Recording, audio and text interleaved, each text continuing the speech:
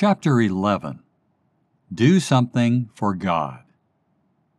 You were neither born nor reborn for yourselves alone. You may not be able to do much, but do something. Work while it is day.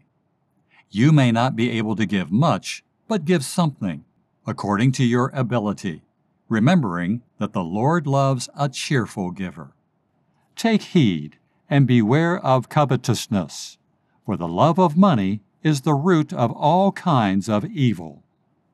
Whenever worldliness comes in any shape, whether it be love of money or love of pleasure, you have stopped being faithful to Christ and are trying to serve both God and mammon.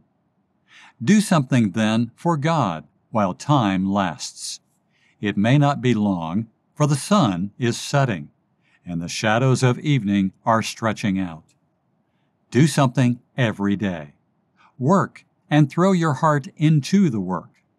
Work joyfully and with a good will, as people who love both their work and their master.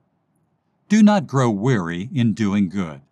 Work and work in faith. Work in love and patience and hope.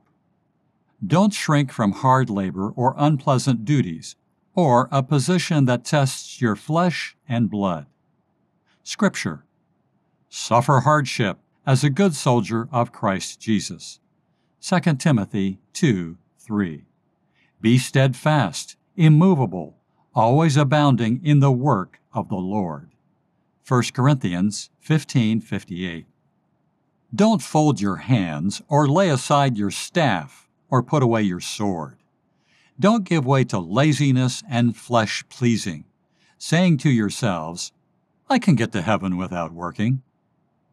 Your gifts may be small, your time not much, your opportunities few, but work and do it quietly, without bustle or self-importance, not to please people, but God, not seeking the honor that comes from people, but that which comes from God.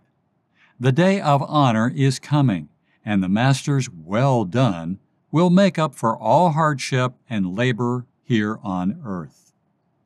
When the Son of Man comes in his glory with all his holy angels, and when he sits on the throne of his glory, it will be a blessing to be at his right hand and acknowledged as those who have fed him and clothed him and visited him in prison.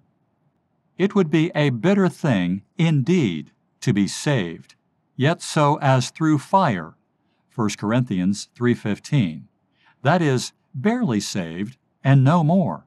Saved, if such a thing can be imagined, without doing anything for the one who saved us, having given him no water when he was thirsty, no food when he was hungry, no clothes when he was naked, and when in prison, having never once come near him.